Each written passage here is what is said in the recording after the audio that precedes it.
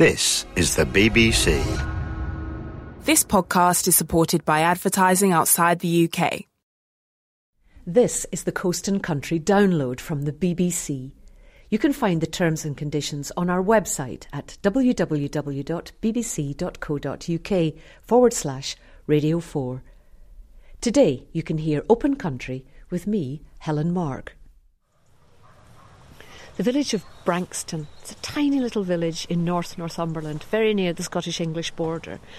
I think I'm in the heart of it. There's a grassland area, a children's play park, and then the houses along the street on either side of me. You can see to each end of the village from where I am now.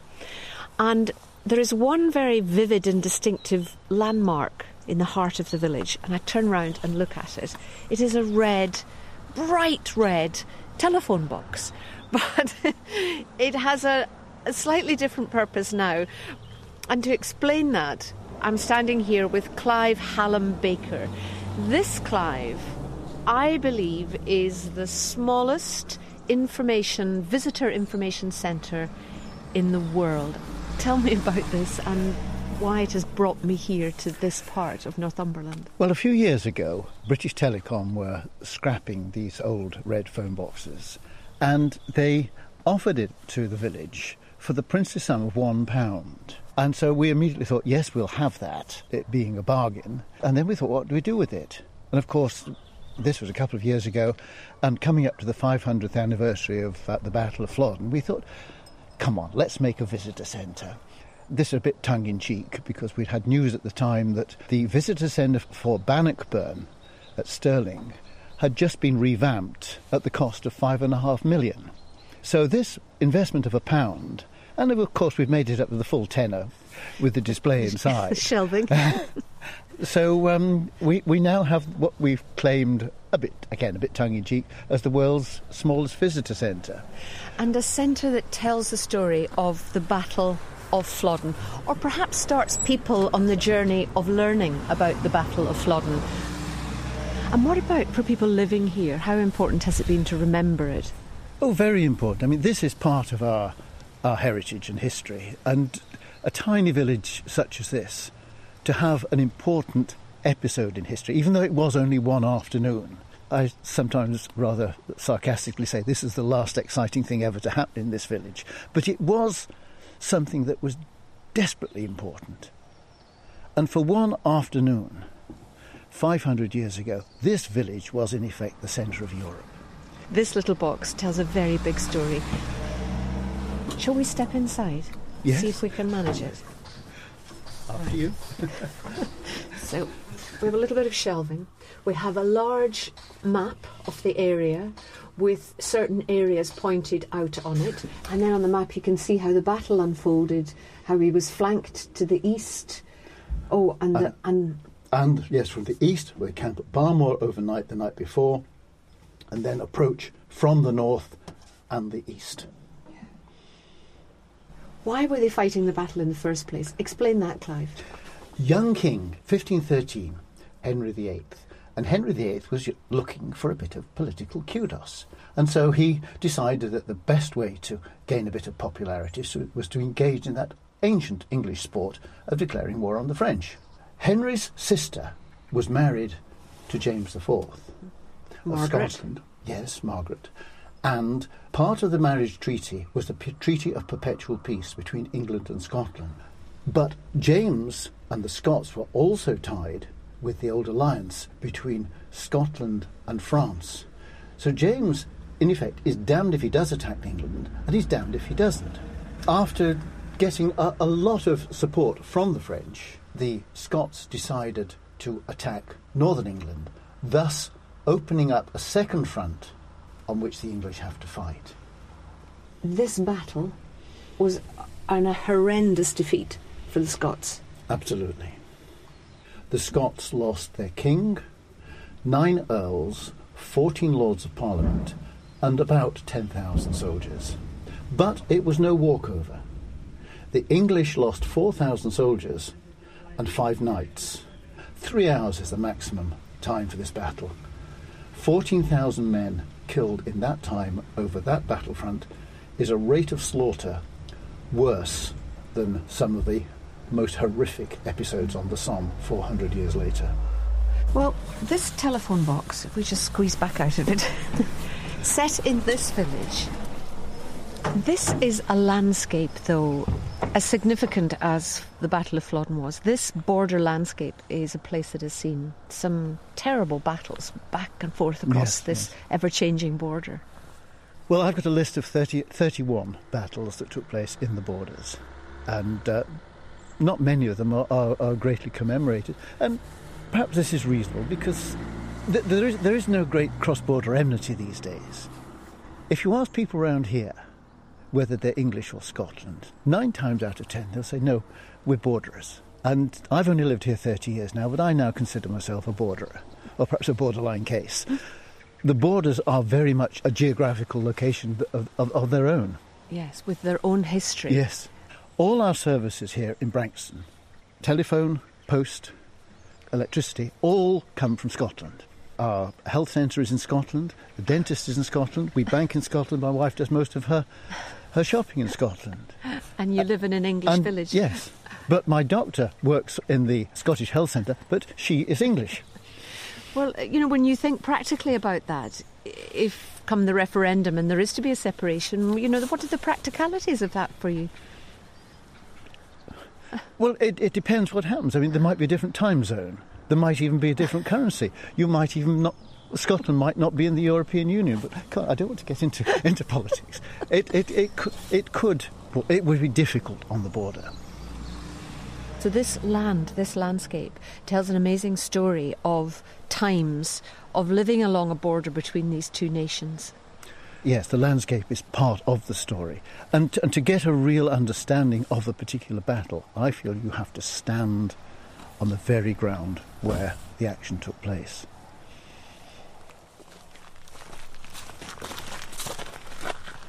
As we walk up, just look off to the far side. There are 2 buzzards in flight above us.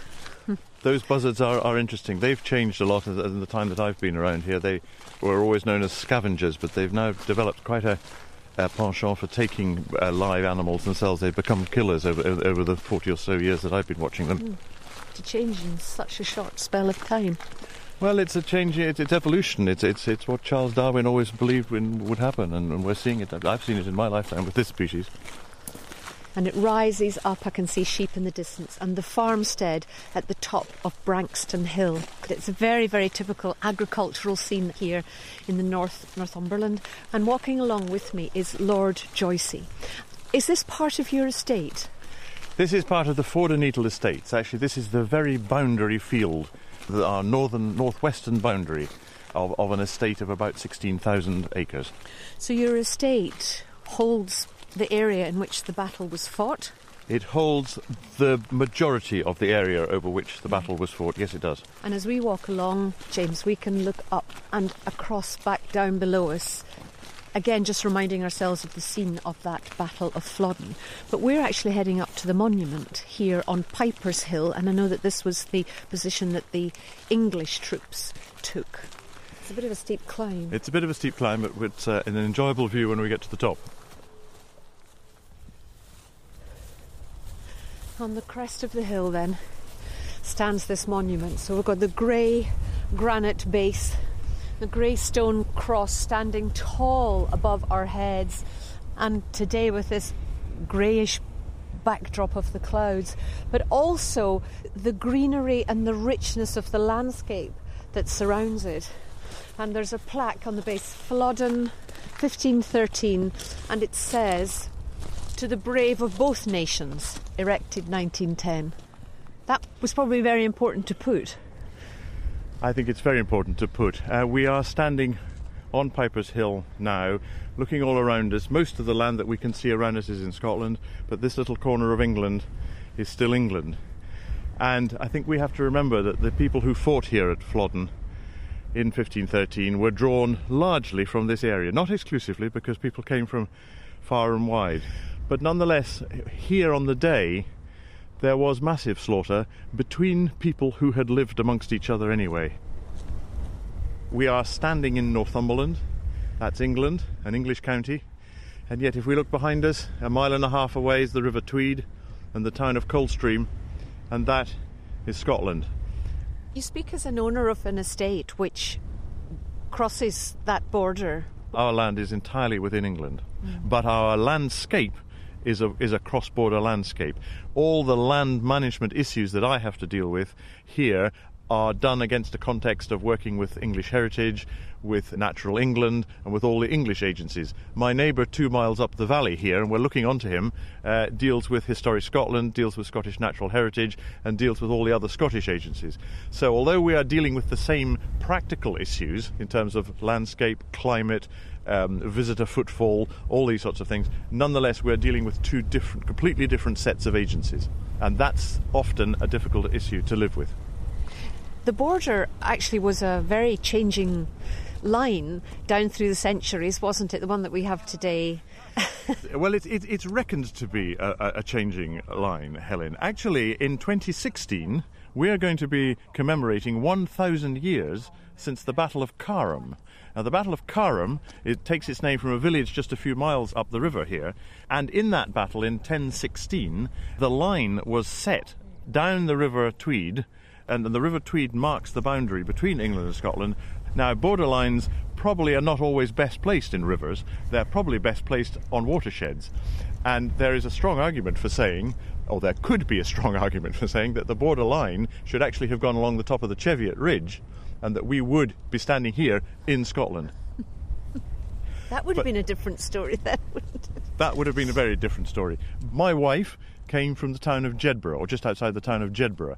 Now, Jedburgh is actually south of here, and she was brave enough to marry me, but in doing so she had to come north, out of Scotland. Up or down into England then? How would that work? Well, she came up into England, but she came down the river. There is always going to be crossing back and forth. You just wonder if in the time of referendum it is a harder thing for a borderer to make a decision than anywhere else in Scotland. I think that's well said. I think that we here on the English side, and of course we're not involved in the decisions or in the referendum of 2014 at all, but we look at this and we're standing here looking across into a land which we love and on which we depend. You know, my nearest post office is in Coldstream, just across the river here, and I've been in and out of Coldstream more times than my life and you and I have had hot dinners. But will that be a new country? I'm constantly thinking about the consequences here of Flodden. Flodden fought in 1513. It meant the virtual annihilation of Scotland as an equal nation amongst the nations of Europe. King James IV of Scotland was an equal in terms of the European court. He was a player on the European circuit. With his demise here at Flodden, Scotland is plunged into a terrible period of 90 years, and it's not until 1603 when his great-grandson James VI, the Scottish King James VI, takes the throne of England and creates the United Kingdom, and you and I are not citizens of the United Kingdom but for that. What about the characters, the borderers, that range, that race in a way of people? I don't think they've changed very much since 1513. I think we are still very much in love with our border country here in the way that they were in those days. We are as passionate about this valley, be we standing in England or in Scotland, we're as passionate about our place as we could ever be.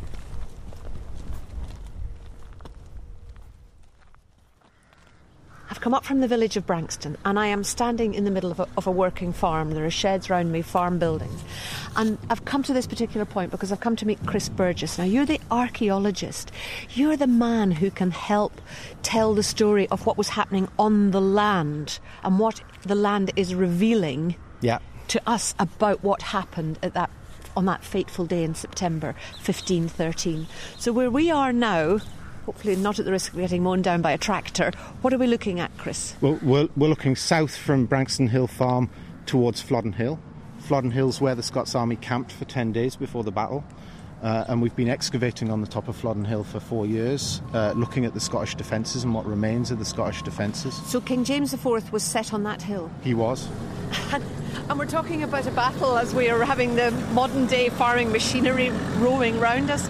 But we're talking about a farmed landscape now, obviously. Yes. We've been field walking and metal detecting through these fields, but it's a process that takes place in concert with the farming, because we need the fields to be in certain states to work on them. And whilst you can walk on it once the green starts to appear through the ground, the farmers prefer that we don't, and we require their goodwill, and we're quite happy to work to whatever agenda they set ultimately, because we want to be back on the fields next year. So, and if we head through this gate, we can go out onto the edge, and you can see what James IV would have seen when we came out, when he moved his army down here. Do you get a thrill as you say that? Because I get quite a sort of a shiver in my bones when you say that. We're walking onto the spot where he stood before his fateful end. Almost every time. And it depends how cold and wet it is up here, to be honest.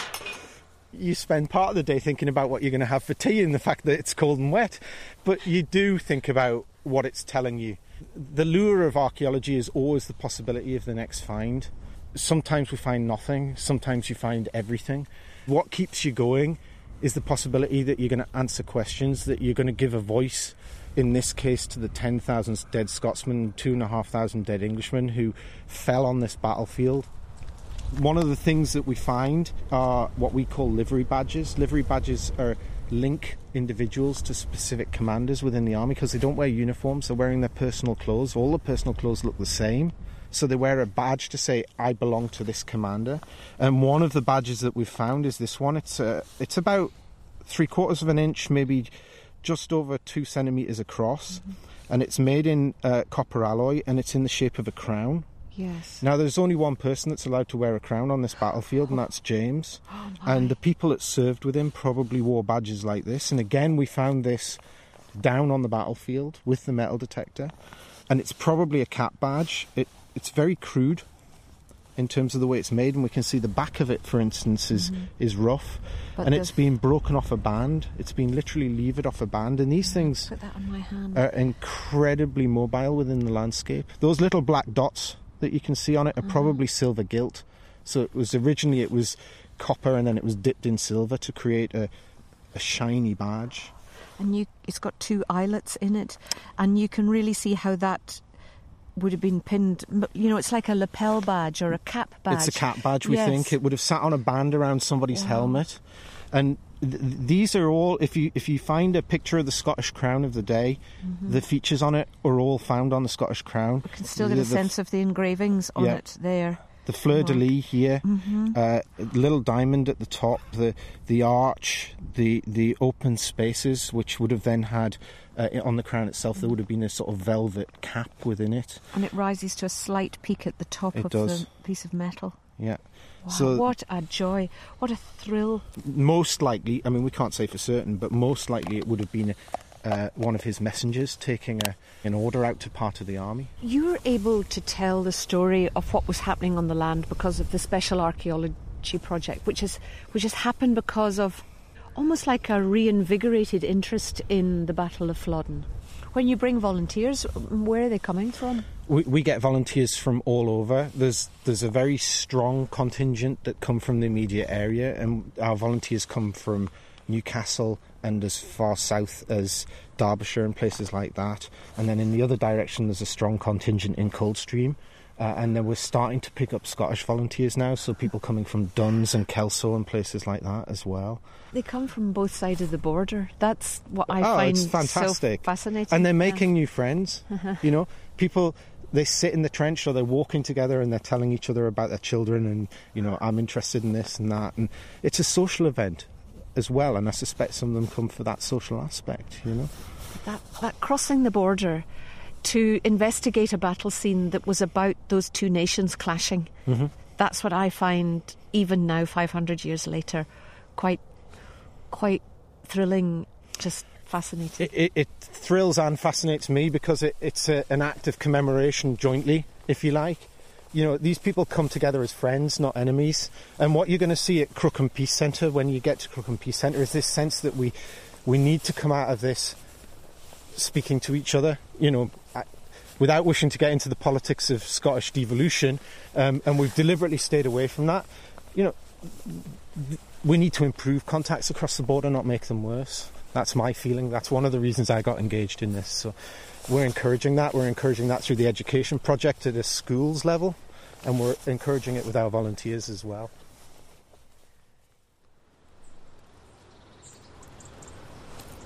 About a mile or so from the village of Branxton and the monument in Flodden Field, you come to another little border village here, Crookham. And I've come particularly to this place to meet Reverend Dave Herbert and the Reverend Mary Taylor.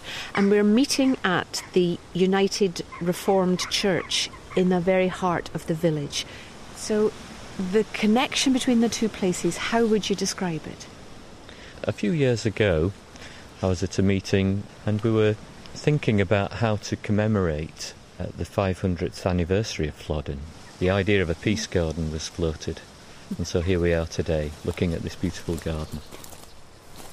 So we come in to the black pathed area of the garden, which represents those conditions that make for conflict. We actually then come to the red spiky area. And there's a circle here, and round the edges of the circle you have in wood copies of great broad swords. This is the area of battle, as it were. Having gone through the area of desolation to a place of dialogue and seen new growth coming through in desolate parts, to the Garden of Plenty. This is the peace dividend. This is the luxuriant growth, the colour, the vibrancy, the benefit of dialogue and peace in the world today. And at the heart of the garden is a pond with fish, a bridge, very symbolic bridge across the pond, and flowing water.